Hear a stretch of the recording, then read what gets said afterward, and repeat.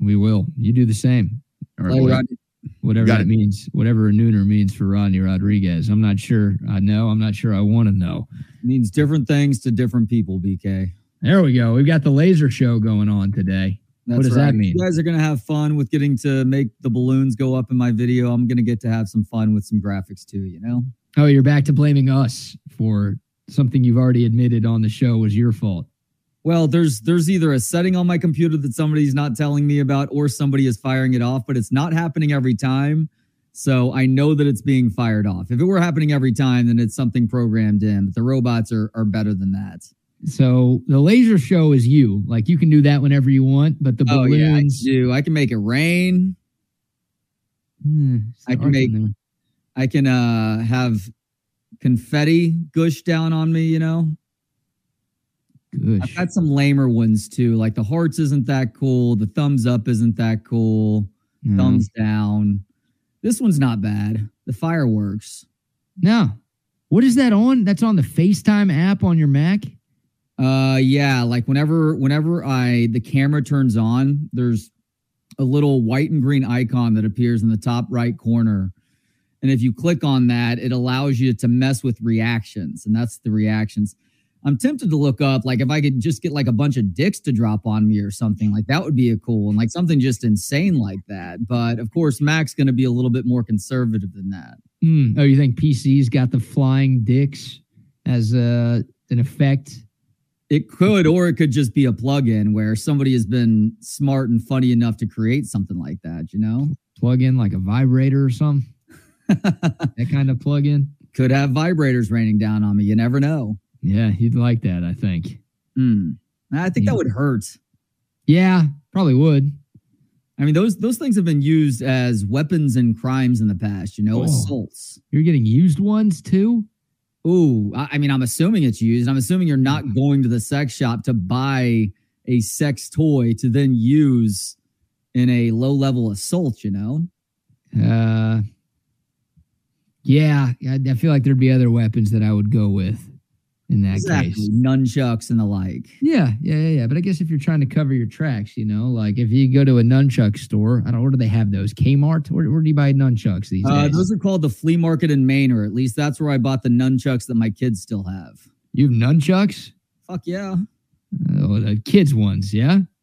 One is definitely very kids. The other one's got a little bit to it. It's got the hard plastic handles. So if you hit somebody with that thing wrong or right, then it'll hurt a little bit. Interesting. Okay. I'm staying away from your kids then, which is a good thing with the mustache. I should stay away from all kids. I have to say, I've been watching this mustache grow. How long have you been doing the mustache bit? Since you were probably 21 or 22? I don't think I did it in college. Probably like 24, maybe. Okay, so it started with your radio career then. Yes. Okay, I feel like I saw this at the very beginning then, and I got to say, you have a damn good looking mustache, I think, on your own, because you're not dyeing that thing just yet, right? I haven't done it, no. Yeah, you just got a good... It's going from pedo to porn star right now. I have to say, I've been impressed with you over various things in our existence together. Your mustache now looks really good. I'm going out in public and people aren't shitting on it, which that's the first time I think that's ever happened. Yeah. It's less wheezy now. You don't look like you're sniffing bicycle seats at Rick Perry Elementary School out here in Cedar Park. Well, I am still doing that, but I am glad that it doesn't look like I'm doing that. Well, now you look like a maintenance guy who's like helping to fix a wheel or something. Your head just so happens to be down there. Yeah, I'm around the school. There's a school pretty close to where I live, so I get there around 3:30 just to see if anybody needs help with anything, or if anyone's looking for some candy, perhaps after a hard day of school. I really hope that school is letting out at 2:45. No, don't worry. I've got the timing figured out. Have to worry about that one. Oh, man. Trey and I are here until 1 o'clock. Chip and Zay from 1 to 3. Trey and Kevin from 3 to 5. Oh, you have to show. I know KD's seen this, but I would love to get KD's commentary on this. He actually tweeted out about this too, but maybe you haven't seen this. Apparently, KD's got a new girlfriend. What? Has he told you this? Like, you and I are two of his best friends in the world, and I did not know about this before I saw something on Twitter earlier today. Did he tell you that he had somebody he was seeing? No. So now I am fascinated about where this is about to head. Well, there's a video posted on the website x.com, just one X, not three, for those keeping track at home. And yeah, I guess like this girl wanted to show how committed she was to KD, and she posted a video basically announcing their relationship to the world. Here it is.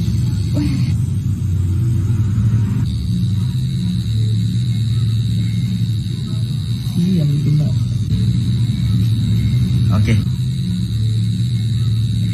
Done? Yeah. Oh, thanks God. Okay, let's see. Okay. Oh my God. I love it. Just a wave of emotions from joy to sadness, you know? For you or for her? For everybody, I think a little bit. I mean, that was at one point an attractive woman who has decided to tattoo, probably go a little bit too far with the tattoos in general, but to put the dude's name on her forehead. Sayonara, lady. Yeah, the forehead tat in general is just a bad bit. I don't know if I've ever even seen that before. It's like Post Malone's got a bunch of face tattoos. Does he have some on the forehead? Yeah, he probably does. They're everywhere. Yeah, there are a few other celebrities who have rocked the face/forehead tats before, but I mean, getting a name tattooed on your body is a bold move. I mean, if it's like a sibling or a kid, then I guess I get it. Like it's nothing I would ever do, but okay, I guess I get it. But a significant other, when there's no guarantee that thing is going to work until death actually does you part. Like that's a bold move to get it tatted anywhere. But on the face, like to combine the face tat with the boyfriend/girlfriend tat, that is asinine, dude. Yeah, let's just hope she's not Jewish, because she has definitely earned a spot with the other desecrants in y'all's graveyard, right? Yep, she's buried outside the cemetery. Unless she gets all those tattoos like burned off her body when she dies. Well, isn't it a general rule of thumb, and I know this because I've made this mistake before, that if you get somebody's name tattooed on you anywhere, like the relationship is toast in the next 3 months, 9 out of 10 times, right? It's like a bad omen.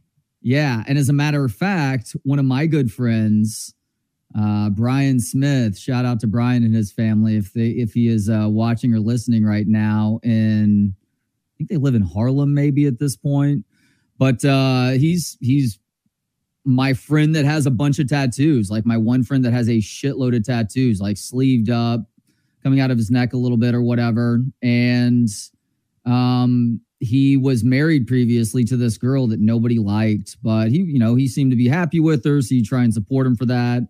But they were getting married at one point. They were doing it at a destination, and they had this digital book, I guess, to write best wishes or whatever. And so the thing that I wrote, because I couldn't make it to the wedding, was, good luck, you two. Just make sure that you don't get one another's names tattooed on you anywhere else, because then the relationship is doomed. That's what I wrote on this thank you book or whatever. Mm-hmm. And the next time I saw them, like, she was as big a bitch to me as she was to pretty much everybody else that was in his friendship group. And I'm like, wow, what the hell? And so my buddy told me afterwards, after they had gotten married and then I think separated or divorced in the next like 3 to 6 months, that they had just gotten one another's names tattooed. And so she was furious about that. Oh my God. But in my defense, they were fucking done 3 to 6 months in. So you may have wanted to had the foresight to know I was going to go there. Just realize that yourselves. You put the hex on him, dude. That's not even. Yeah, it is even. That's not even. They weren't thinking about that. They were thinking. I was Babe Ruth right there with being able to recognize that a relationship was going to be doomed. Did you know? Did you know that they weren't going to last long when you attended the wedding? I didn't attend the wedding. That's why I didn't attend the wedding. It's like, I don't want to travel, even though it's Costa Rica. I don't want to travel to a wedding that I know is not going to work. Wow. So you wrote that. Man, so did they already have the tattoos by the actual wedding? You just didn't know about it? Yeah, they had already had the tattoos by the time I wrote that. And so she read it in the guest book. Guest book, that's what they call it. Yeah. She read it in the guest book and was just pissed off because they had just done that. Like it's me breaking news to her that's the general rule of thumb is that you don't get somebody's name tattooed on you anywhere. They were cursed, man. Once they read that, they were cursed because then they were thinking like, oh shit, is Trey right? Is this not going to work out because we got names tatted? Is this over now? And then that ultimately led to their final decision of breaking things off, dude. Way to go. That and her being a terrible person. Homewrecker, man. You're a homewrecker. No, this one's on you. This has nothing to do with her. Look, sometimes I'm okay accepting that label. I needed to help end this relationship. The sooner the better for my friend who is now in a much better place. Good. God. Yeah, it just feels like the percentage of relationships that involve tattoos of names of each other don't end in marriage, or at least marriage that lasts forever, right? No. There's got to be some craziness to you to get a tattoo of somebody else's name on your body. And then because of that level of craziness, that increases the chance that something is going to happen that leads to a breakup. I mean, how was the woman that got the forehead tat? How was she broken by life? Like, what did that to her? You don't just grow up an innocent person who wants to get a tattoo on your forehead. You're going through some trauma. No, I would not, CB, because my name's not Kevin. So I'm not allowed to. And also, if I did, I would end up dead. She would kill me, or whoever the hell Kevin is would probably kill me. For sure. If I got caught with that. So I'm out on that. Pre-tattoo version. Yeah, not bad. Like you said, Trey, good looking girl at a time. But no, like I'm cool with tats. I'm in on the tats, but the face tat bit is bad. And if you have somebody else's name tattooed anywhere, I don't want any part of that. That's too crazy. The craziness outweighs the hotness with that one. Yeah, absolutely. That's why that video was tragic by then. It's like, oh, you were really hot. Then you just did that to yourself. And you can guarantee that Kevin has done some time in the pen too. Kevin Dunn? The Kevin whose name is represented on her forehead. So Kevin Dunn? I don't know if that's Kevin's type, I don't know. She had an accent. Katie likes the foreigners. She had an accent there. So did she? Yeah, I think so. No, I didn't hear the accent. Let's try one more time. Hold on.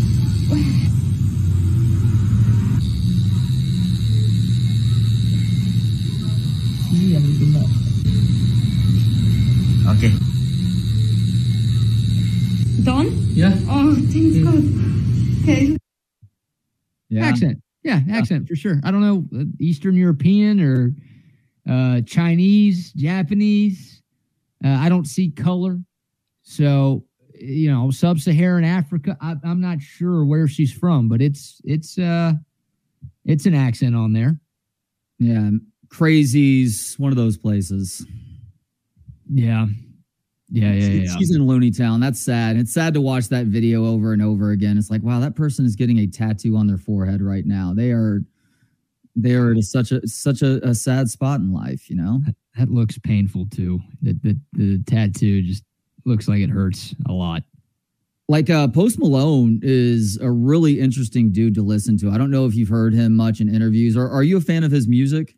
Yeah, not like a huge fan, but there are a few songs that I like that I'll listen to from time to time. Yeah, his music's okay. He's actually a really good dude. He's from Grapevine, I think. Yeah. DFW guy. Yeah.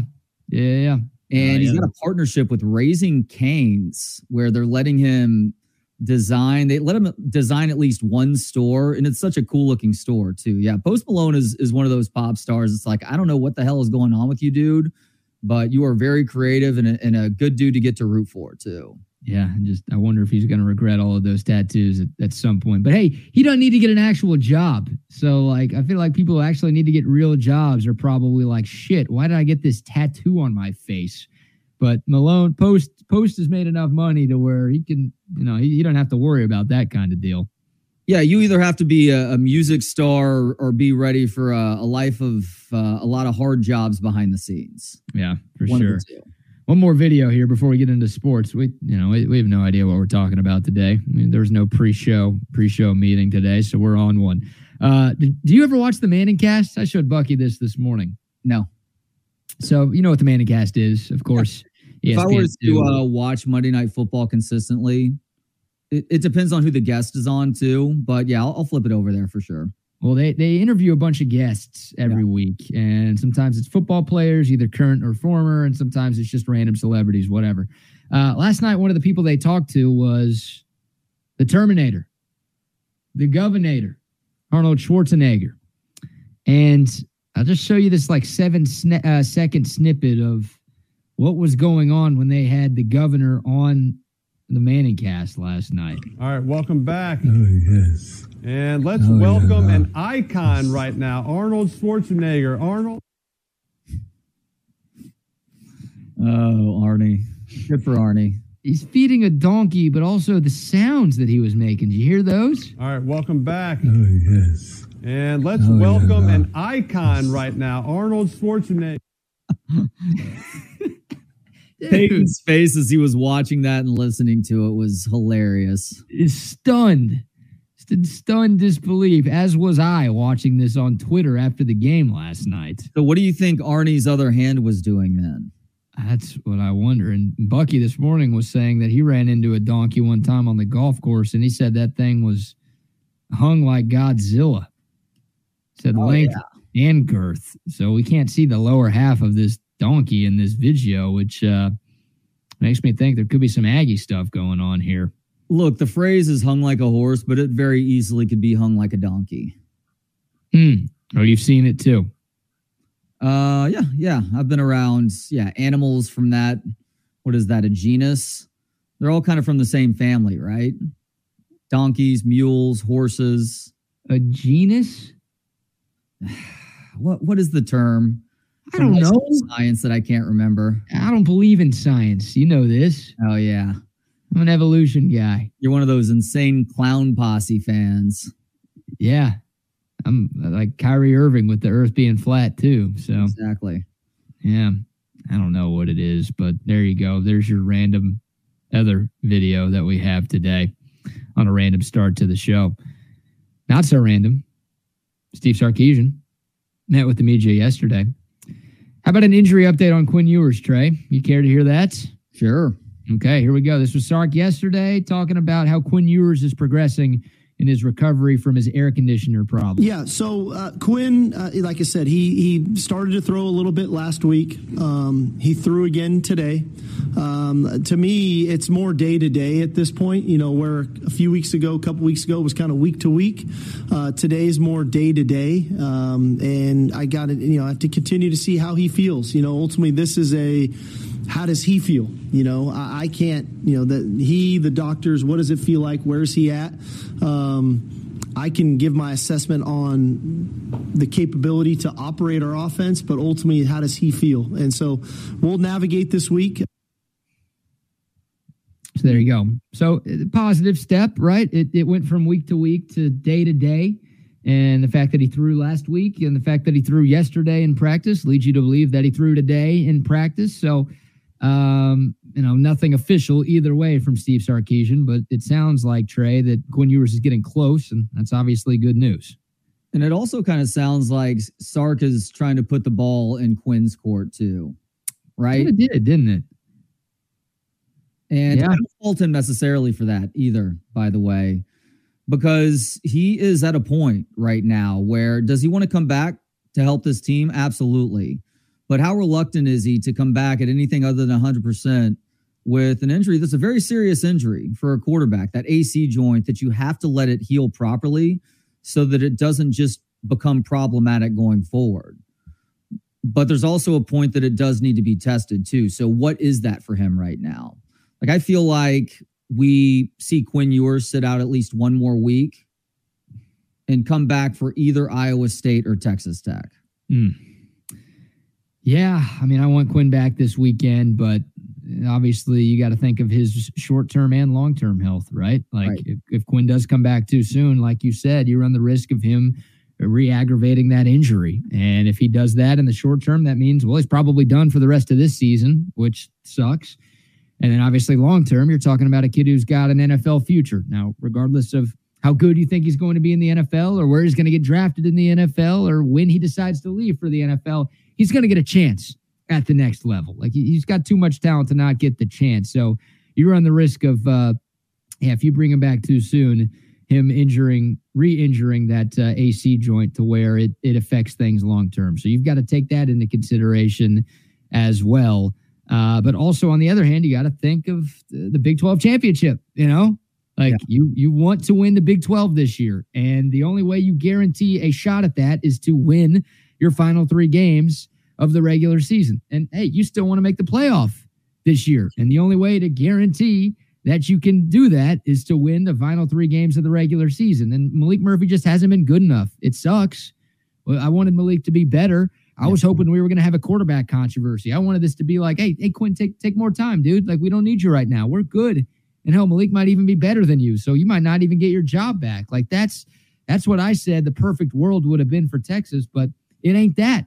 Because Malik Murphy just played a horrible game on Saturday, and he's turned it over 4 times in 2 games. So now it's tough if you're Sark. Like, you gotta weigh the kid, and that's the most important thing. But you also have to consider, like, man, is a 90% Quinn Ewers better than what we're getting out of Malik Murphy right now? And if he gets cleared to play and he wants to play, then maybe you got to make that move.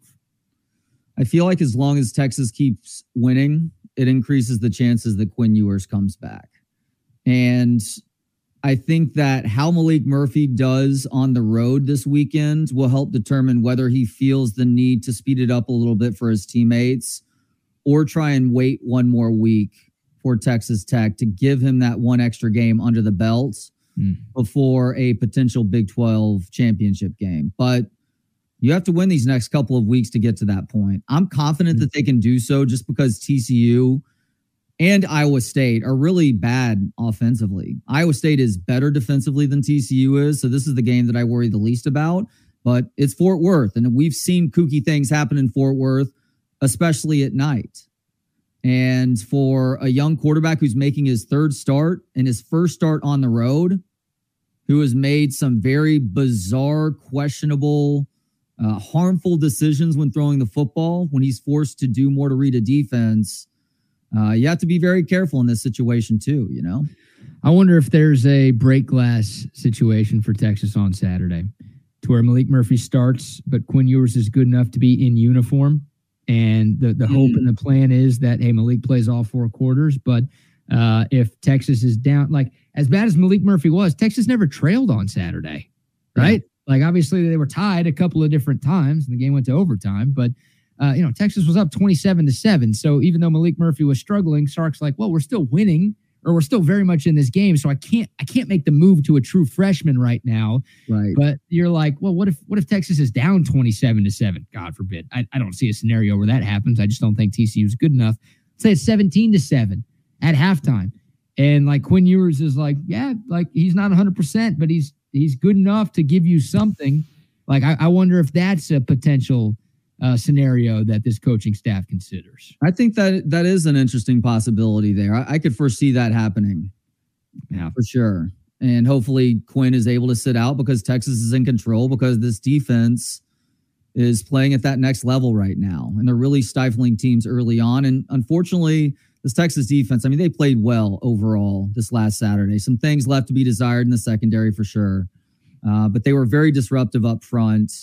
And they were just put in bad positions a couple of times by those turnovers, Yeah. I mean, K-State had a 12-yard touchdown drive. They had a 32-yard touchdown drive. And then the only touchdown K-State scored in the first half came after a blocked punt where they also started in Texas territory. So, the defense has played great over the last 2 games. Like, that's the good news for Texas, is that everybody has picked up the slack that Malik Murphy has kind of left. And not to say Malik Murphy hasn't done anything right over the last 2 weeks, but quarterback play has left some things to be desired. The defense was awesome against BYU. They didn't give up a touchdown in that game. Obviously, you had a punt return score in that game, which helped.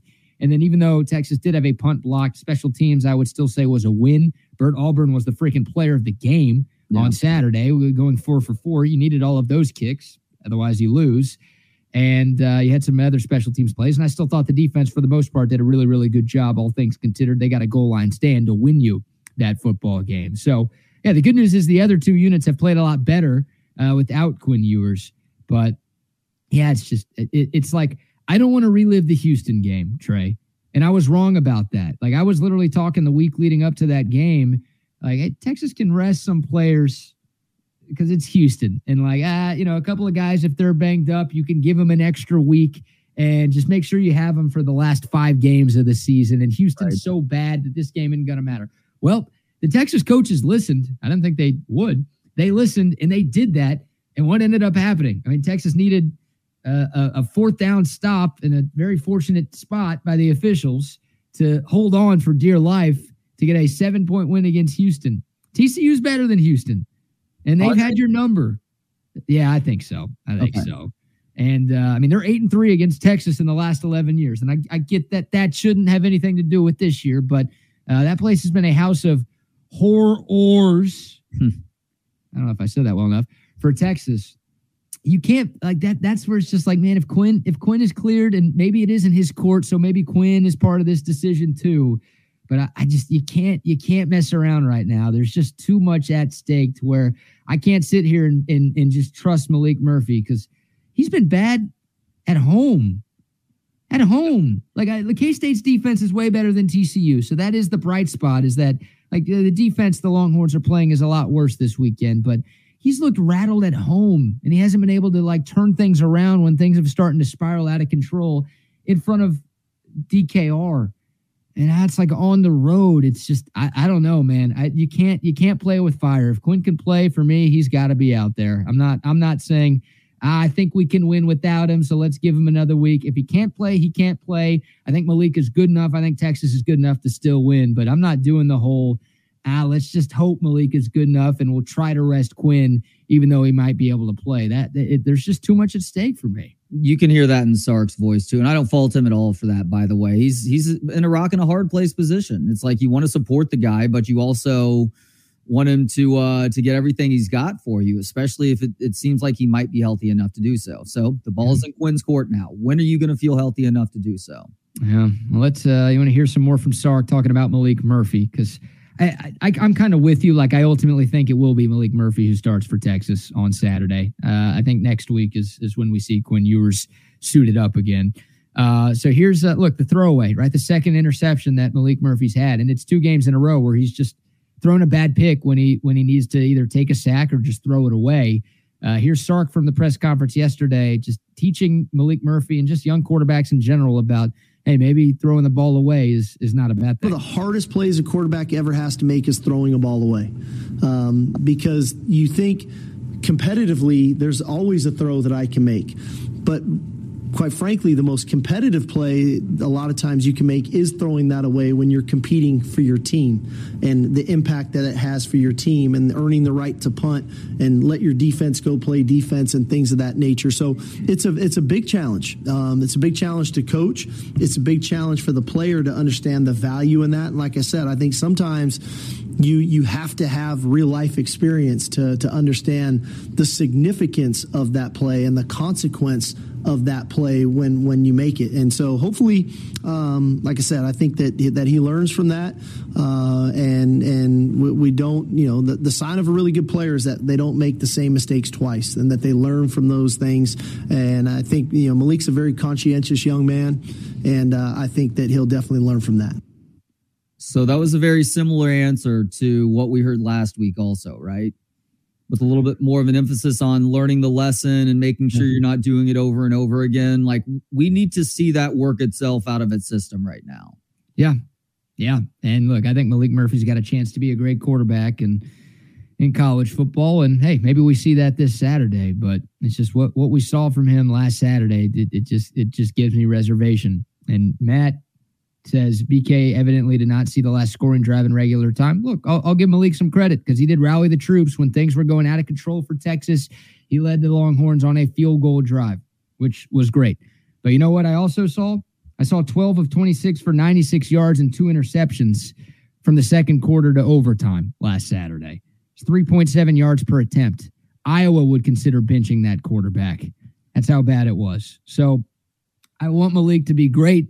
I really want him to be great. He seems like an awesome kid and an easy kid to root for, and everybody in that locker room seemingly loves him.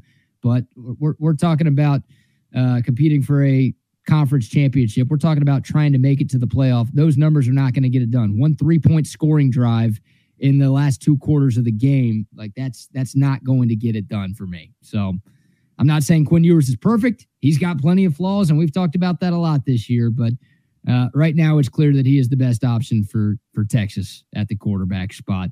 And when you've got 3 games that you need to win with 2 of them on the road, I get nervous with what we've seen from Malik to this point. We saw him throw the ball 37 times this last Saturday. Is there a number that you would feel more comfortable with this weekend? Oh, man. God, like I've given Sark credit. I feel like I've been easier on Sark than most Texas fans have because there were guys open all game long. I thought the game plan was great. It's just Malik went from hitting everybody to not hitting anybody, which was stunning. I don't know. I mean, I would love to run it 40 plus. They ran it 37 times as well last week. I'd love to be able to run it 40 to 50 times to where Malik's only throwing it 25 to 30, maybe. I guess in the ultimate perfect world, you can run it 60 times and throw it 10 times. Hell, I'd say that even if Quinn was the quarterback, right? Because Jonathan Brooks is better than Quinn Ewers. Like, you know, if you can compare running back to quarterback. So I think Sark in a perfect world would try to run it that well if he could. But, yeah, I don't know. 20 to 30 is preferred over the 30 to 40 that we got last Saturday. Did Sark give an injury update to or on Jonathan Brooks either yesterday or after the game on Saturday? No, I'll let you hear from Sark. This is a team-wide injury update, but there's no mention of Jonathan Brooks at all. Here's Steve Sarkisian talking about the other Longhorns who have been banged up, if I can find it. Well, I'd say this. I think the thing that was probably the most encouraging thing for me today, everybody practiced. That was awesome. We've gone about a month now or so where certain guys have been out, certain guys have been limited. The beauty of today's practice, everybody was out there. Catalan was back out there. Crawford was out there. Kelvin was out there. Christian Jones was out there. So that was real positive. Naturally, as the week goes on, we're going to have to monitor all these guys and figure out, you know, who can really contribute to the game and then how much and what is that going to look like. But for a Monday, for them all to be out there today was really, really encouraging for me. So there's Sark injury update. And he did single out a couple of guys, Trey. Jonathan Brooks was not one of them, right? He mentioned Catalan by name. He mentioned Crawford by name. He mentioned Banks and Jones by names. So I guess we should take that as good news, right? Everybody practiced, which means Brooks practiced. And also Sark didn't feel the need to single out Jonathan Brooks and say that he's dealing with anything. So it's nice to hear that Catalan is going to be playing again this year. I honestly didn't know these last couple of weeks. It wouldn't have surprised me to hear that he was done for the year at a certain point. But you know, whatever he's able to get out there for, the safety position looks much better on at least one side. Yeah. So if he can come back this week and test things out against TCU, great, because you're going to need that guy if you make it to the Big 12 championship game or maybe even before that too. Yep. Secondary needs all the help that it can get right now. But, you know, some of the help they are getting is from this great pass rush. Shout out Mr. Sorrell in the building. What a game for Barron Sorrell. What a game for the entire Texas defensive line last Saturday. But the edge rushers with Barron Sorrell and Ethan Burke, what those guys were doing to the Kansas State offensive tackles, incredibly impressive. They were the difference. The Texas D-line, the difference for the Longhorns. And obviously on the final play of the game, Barron Sorrell and Byron Murphy, both of them got immediate pressure on Will Howard, and they were able to force that goal line stand. So, yeah, tip of the cap to that defensive front and to you, Mr. Sorrell. That was awesome, man. I find myself happy for Barron when he makes plays, but I'm a little bit happier for Barry right now just because he's a part of the community. Yes. And I get it. Yeah, the fatherly love for watching your kids do well in sports and the pride that comes into play as well. Man, that absolutely. And hopefully those guys continue to feast this weekend. But man, this D-line, when it plays like that, it's one of the best in the country. I think the defensive tackles for Texas are the best in the country. But when you get Sorrell feasting like that, when you get Ethan Burke close to 100%, it looked like he was healthier than he had been in a while. Those guys are some special talents too, man. So it's a fun bunch. To have a dominant defensive line like that, it makes life easier for a defense, and it's also way more enjoyable to watch your defense play, knowing that, well, teams can't run on you, number one, and also that you can get a pretty good pass rush. Texas is able to keep getting that semblance of a pass rush by only rushing 4, because once again, they need help in the secondary, so they get to drop more guys and still get pressure. That's the ultimate right there for PK. Yeah, Maurice Blackwell being in there is going to help at the linebacker position in pass coverage too. And you're right. That is the anchor of this defense. One of, if not the best units in the country. It's got great depth. You can't say that about other spots across the defense, whether you're talking linebacker or lack of depth at safety too. And they do make PK's life so much easier for trying to do everything else. So hopefully they can get that part of it figured out. It's been a bit of a mixed bag these last couple of weeks, but I think overall it is better than what we saw in the second half against Houston. Yeah, absolutely. The defense has turned a corner since that near debacle at Houston. I guess you can't call it a total debacle. They did win the football game after all, but we had more questions than answers with the Longhorn defense after that one, and they have answered a lot of those questions in these last 2 games. One more from Steve Sarkisian today. Well, we've talked about this a lot, and I know Longhorn fans everywhere have talked about this a lot, the officiating, or lack thereof, for Texas. Kevin Marr and his crew were on the call on Saturday, and that crew sucks. Like, they were bad before Texas and Oklahoma made their announcement that they were leaving for the SEC. Like, that crew is just terrible. But we ran down some of the numbers regarding the lack of offensive holdings called on Texas opponents and the lack of pass interferences called on Texas opponents.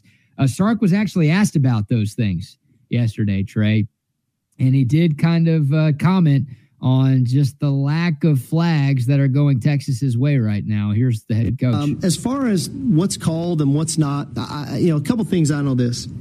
In my opinion, we have the 2 most dominant defensive interior linemen in the country, and if not the country, in our conference. And I'm not sure if they've gotten a holding penalty called on either of them yet this year.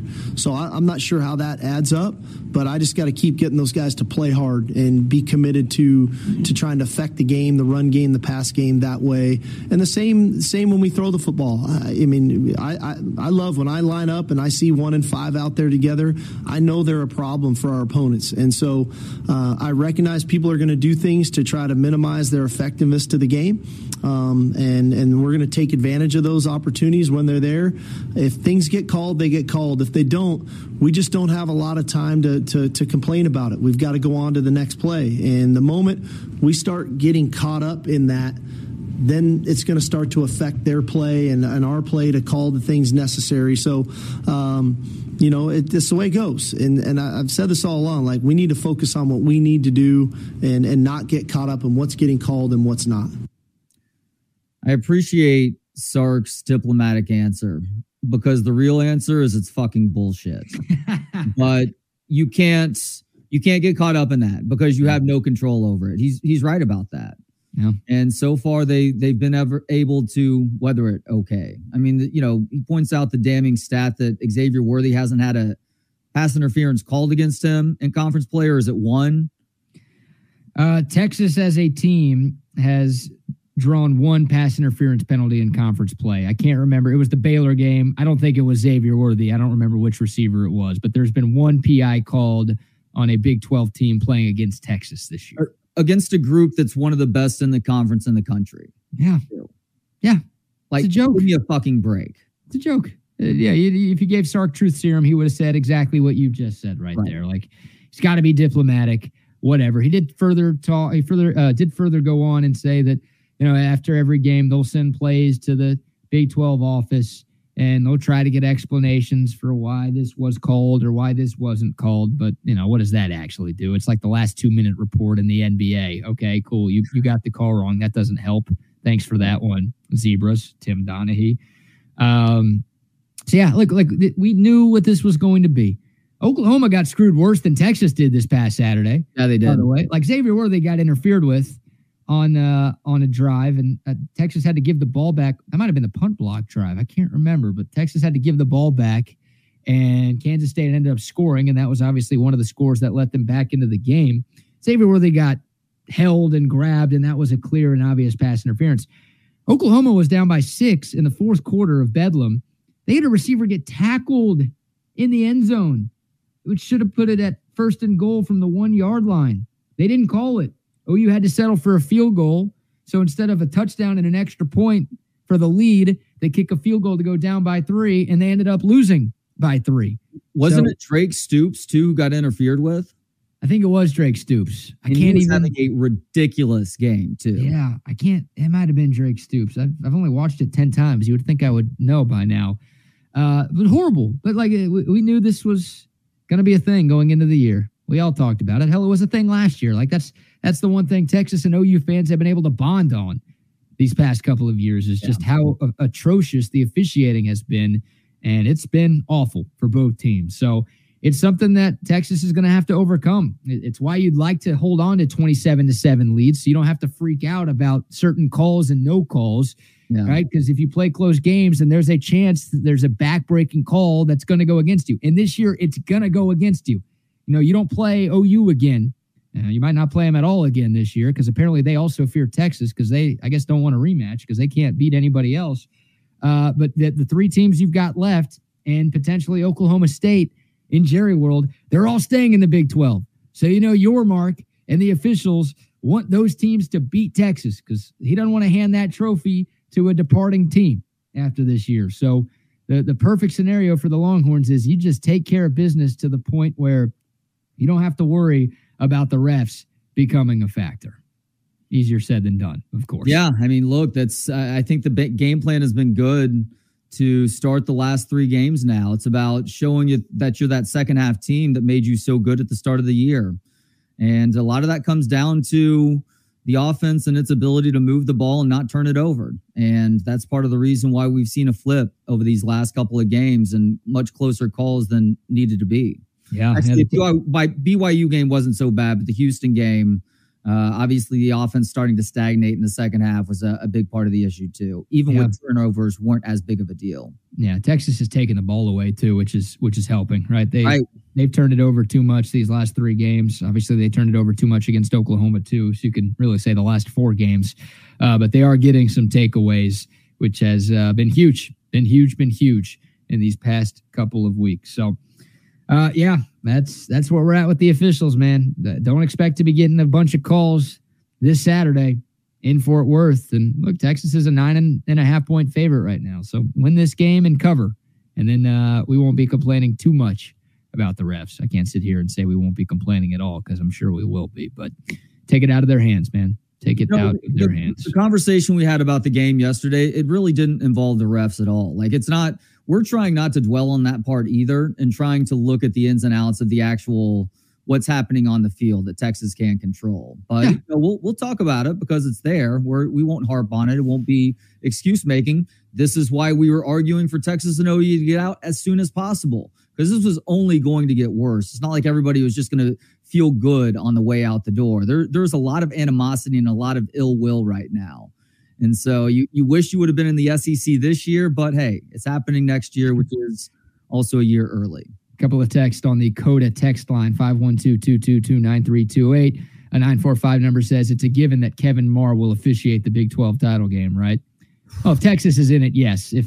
If Texas screws up and we get Oklahoma State and Kansas State or Kansas or somebody in it, then no, they'll actually give them good refs. But if Texas and or Oklahoma are involved, then it will be Kevin Marr's crew, no question. Yeah, I got to give you credit. You called that one out before I think I'd heard anybody else say his name. They're pretty terrible. Yep. Heisenberg situation, man. Say his name. That guy loves the airtime. And there's that video of, the Ethan Berg strip sack fumble was recovered by Jalen Ford. Huge play for Texas. They scored on the next snap.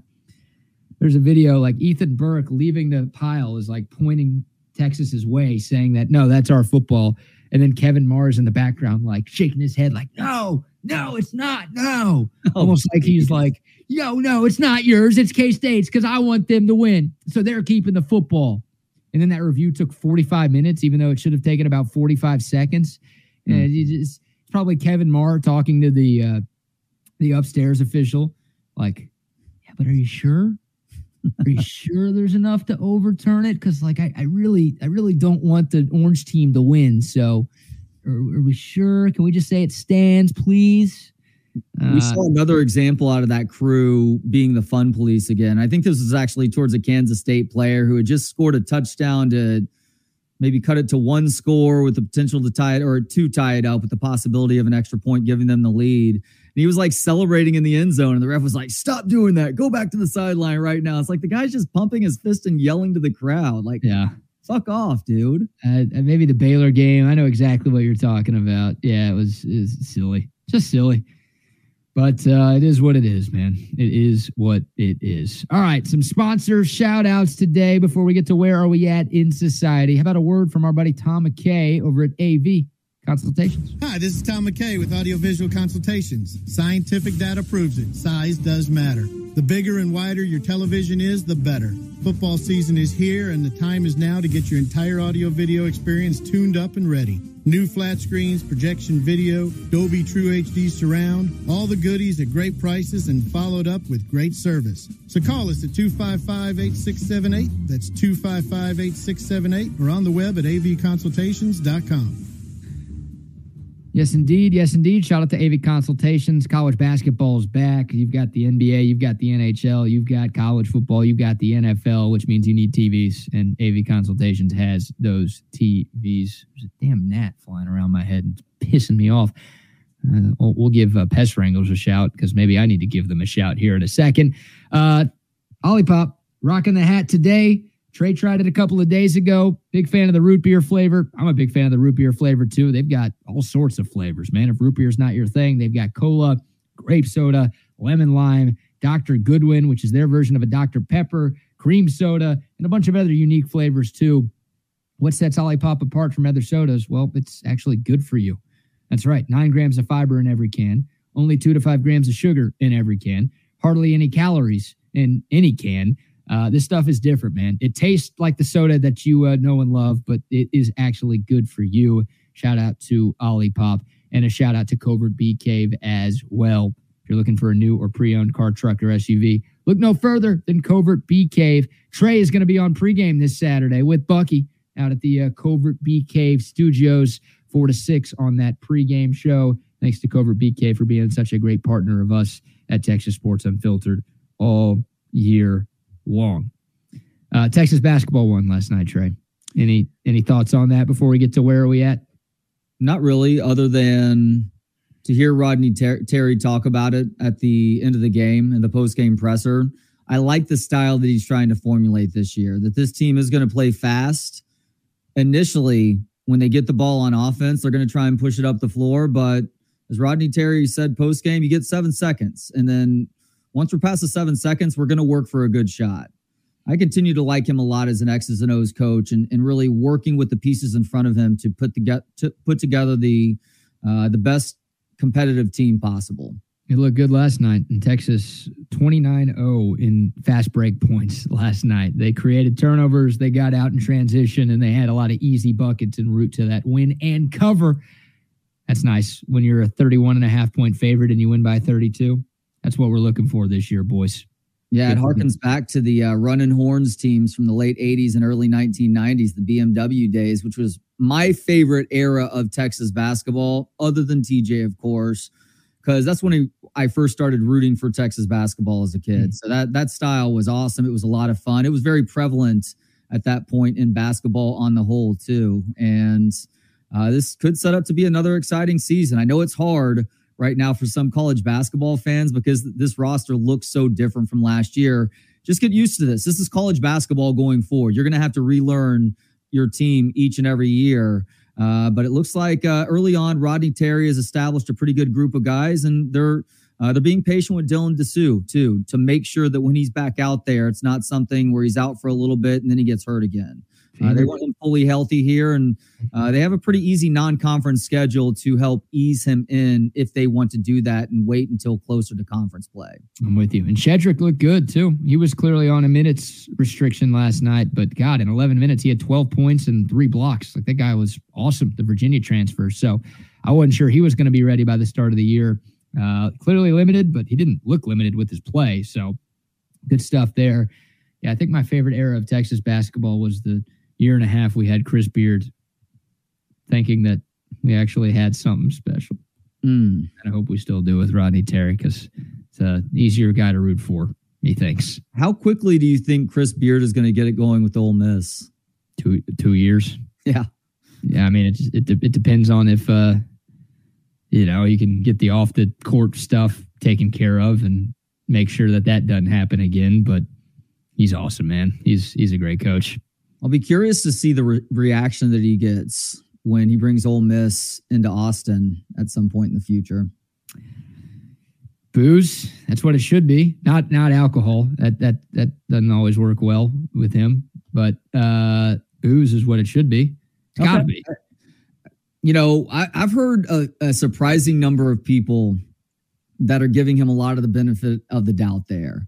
And I don't disagree that there are 2 different participants in that story, right? Yeah.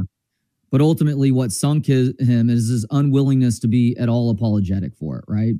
Yeah. I mean, or just get out of that situation before it ever got to that point. And there were apparently warning signs being given, people saying stuff to him about needing to separate himself. So it's like, ultimately you continue to put yourself in jeopardy, then bad things could happen. Yeah, he deserves credit for putting that team together. That was the best team Texas has had in 20 years, but he had the opportunity of a lifetime and he blew it, and he also embarrassed the university by doing that. So right. I can't cheer for that, man. I can't cheer for that. All right. Great. What we can't cheer for, pest wranglers. We'll let you hear them say that a few times. Pest wranglers. What are you doing? I'm making a silly commercial like other companies so people will remember our name. But we're not like other companies. Anyone could see that from our 5-star reviews. But how will people remember Pest Wranglers? Well, once they try us, they'll never forget that we are the most effective, reliable, and affordable pest control company. I guess you're right. Pest Wranglers is the best at pest control, wildlife management, termite control. Pest wranglers. What are you doing? Hey, it couldn't hurt. Pest Wranglers, 512-670-7808, or find us on the web at pestwranglers.com. Where are we at in society today? That's right. It is your daily look at stories that show we as a people are headed in the wrong direction.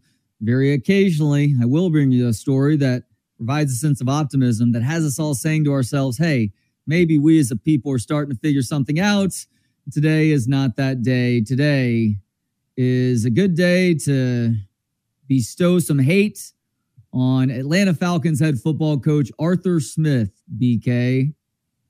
The formerly mustachioed Arthur Smith. Apparently he shaved that porn stash now. Oh. And I got to give you credit for this early on in the NFL season where Bijan didn't get a heavy usage. It was the first game of the year. I said, you know what? I'm okay with that right now. Ease him into the action, and eventually he needs to be the dominant running back in this offense. But Arthur Smith, BK, week in and week out, continues to underutilize Bijan Robinson, including in the red zone, where Atlanta is not good at all right now, and he continues to find ways to justify it. And he was asked specifically about this. I haven't even asked if you have the audio for this or not. You don't have the audio of him talking about this, do you? No. Okay. So he was asked about Bijan not getting more opportunities up to this point. In giving his answer, he said that the Falcons have to score more points, but defended not giving Robinson more opportunities. Quote, he played a lot of snaps against Minnesota, and sometimes his impact away from the ball can open things up. Yes, Bijan, you want him away from the ball. That's where you're really at your best as an offense, with him being away from the fucking football, Arthur Smith. Now, this does come a little bit from some fantasy football frustrations, that is. Thank you for clearing that up. Bijan on one of my rosters, but it is embarrassing and frustrating for a guy that we love to watch play the sport to watch this jackass continue to underutilize him. It doesn't make sense. I mean, it really does not make sense. And I have a conspiracy theory. I brought it up with Rodney in the last hour that I wonder if this is like a Jeff Fisher, Vince Young situation where we know Jeff Fisher did not want to draft Vince Young. That was a Bud Adams move, and Jeff Fisher wasn't happy about it. He wanted Matt Leinart or he wanted somebody else. And it's clear that those two guys never saw eye to eye, and that's part of why VY's career went down the way that it did.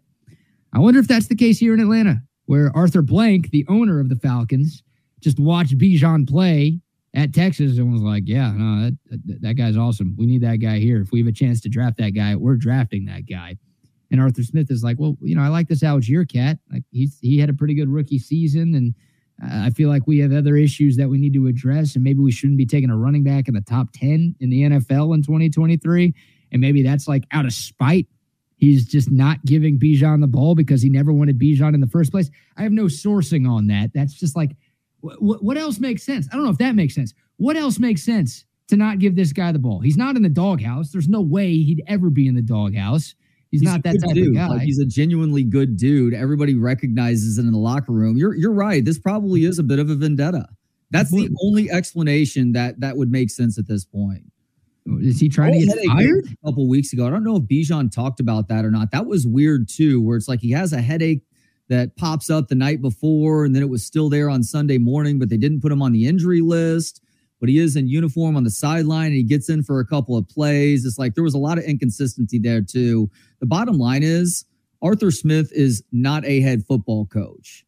Like, I'm sorry. I know he had some good years as an OC with Derrick Henry as his running back, letting Ryan Tannehill operate off of play action and being able to give it to Derrick Henry that much and to have him still be that productive too.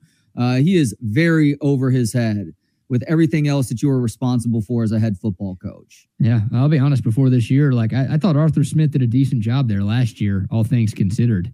But I can't defend him anymore. I can't defend this. And Kyle Pitts is still not getting involved as much as he probably should be in that offense. And yeah, I mean, you've got two talents like that with Bijan and Pitts, top 10 picks, mind you, and you just can't find a way to get them the ball. That's like you're the offensive mastermind. This is supposed to be what you do. Why is this not working? Like, we got mad at Sark for not using Bijan enough. Bijan was like 6th in the country in rushing yards last year. And we're like, he should have been first. He should have been first. Why do we give him the ball more? And like, it's not even close. Like, Atlanta's not even putting him on the field at all. Yeah, so it's one thing if you're getting him touches in other ways, but he's also going games with maybe a single catch. I think last week was a single catch in the football game, and his hands are obviously a great weapon for him too. But meanwhile, Arthur Smith is going with the straight Jonnu Smith offense, and I realize he was good for him for the Titans a few years ago. I mean, they're handing the ball off to Jonnu Smith. They're letting him throw passes. They're letting him catch a lot of touchdown passes right now at the expense of another high first-round draft pick that you just mentioned, Kyle Pitts, who is awesome as a rookie. You tell me how this makes sense. I just pulled up the Falcons stats on my phone. Tyler Algier has 116 carries for 371 yards. He's averaging 3.2 yards a carry. He's got one explosive run this year. Bijan Robinson has 103 carries for 517 yards. He's averaging 5 yards a carry. He got 4 explosive runs this year. So Bijan's averaging almost 2 yards a carry more than Tyler Algier, yet Tyler Algier has 13 more carries than Bijan does this year in the same number of games. How does that check out? Dude, honestly, the most egregious thing about the usage to me, other than Bijan needing more touches, of course, is how he's using these guys. He's actually harming both of their abilities to get anything going because he's switching guys in and out throughout series, even when they're not tired necessarily. Yeah, I mean, it's he's living the Tom Herman life. And I made this joke earlier. I'll make it again. I feel like it's a Scooby-Doo villain where someone's going to rip off Arthur Smith's head and it's going to be Tom Herman under him. Like, that's what got Tom Herman fired. A few other things did too. But if Tom Herman gives Bijan Robinson the ball more in 2020, Tom Herman's probably the coach here in 2021. And maybe he's still the coach here. But Texas lost a couple of one-score games that year and missed the Big 12 title game because he didn't use Bijan enough. Now Arthur Smith is maybe going to lose his job because he's not using Bijan enough. If Tom Herman is wearing an Arthur Smith fat suit on Sundays, I'm a Tom Herman fan again. Is there any way we can get this guy back to Austin? We need his antics for the dying days of LHN. Just give him a show and let him do his thing. In the Arthur Smith fat suit, we're going to get that deal. Yeah, we can call the show Double Bird, right? I'm in on that. I'd watch. Yeah, get Tom Herman at FAU on Saturday, get him on the Falcons sideline on Sundays, and get him at LHN from Monday to Friday. Have you checked how his team is doing this year? One of their games was on like a Friday night, and I watched a little bit of it, and they were right around 500. So not to the point where I could give you an actual answer on how Florida Atlantic is doing. Let's see. I'm pulling it up right now. Maybe they are 4-5. Okay. 3-2 in the conference. I was gonna say maybe Chip and Zay. No, I almost hope you guys don't know. Any word on Tom Herman's first year and what was that, Boca Raton, where FAU is? FAU, baby, Boca Raton. I know Casey Thompson's out the whole year. That's about it. Well, he'll be back next year. That guy won't graduate. Him and Brock Cunningham. Harris. Yeah, that too. Yeah, that probably makes more sense. Shoot. What's on the docket today, fellas? Oh man, we got Texas football, we got Texas basketball, we got Chris Hummer at 1:30. We got Hank South talking Texas Longhorns recruiting at 2:15. Got a loaded show, fellas. Jam-packed. Yeah, and the Chris Hummer segment is the best segment of college football you'll hear anywhere on any show nationwide. Chris Hummer, he's good. He's good. Yeah. And y'all are good. Yeah, I'm piggybacking off of that Arthur Smith trash talking. Yo, F Arthur Smith. F that dude. Him and Heineke and Bijan should be like Elway and Terrell Davis. Emmett and Aikman. You know what I'm saying? And he's fucking all that up. In the words of the meme, F Arthur Smith, all my homies hate Arthur Smith. How do you do, fellow kids? I didn't think there would be an NFL coach this year that I ended up disliking as much as Brandon Staley, but Arthur Smith has now exceeded any disdain I have for the Chargers head guy. Yeah, and he tried to shave the mustache and stuff. BK, I see you got the mustache still rolling. Looks nice, my brother. But Arthur Smith talking about, I was up all night and I shaved the stash because he wants to switch the luck a little bit. Give the ball to Bijan Robinson. Yes, he fumbled. I don't give a damn. Give the ball to Bijan Robinson. You drafted him in the first round like an idiot anyway because it's a running back. I love Bijan and all, but he's still a running back. And you're not going to use him? Doesn't make any freaking sense. I'm with you. Plus, he's salty. Zay's salty because his Falcons lost this weekend. Yeah, 0-3 this week, Zay. Yeah, that's a nice Trey impression you're doing there. Yeah, man. Not too good, but that's all right. I'm gonna bounce back this week. Don't worry about it. I'm gonna bounce back. BK, who's up in our pick standings for the season? Isn't it me by a game? I'm cutting out. You're breaking up. No. Oh man! Oh no! Bad connection. Y'all have a great show, guys. Appreciate y'all. Good show, fellas. All right, fellas. Great show.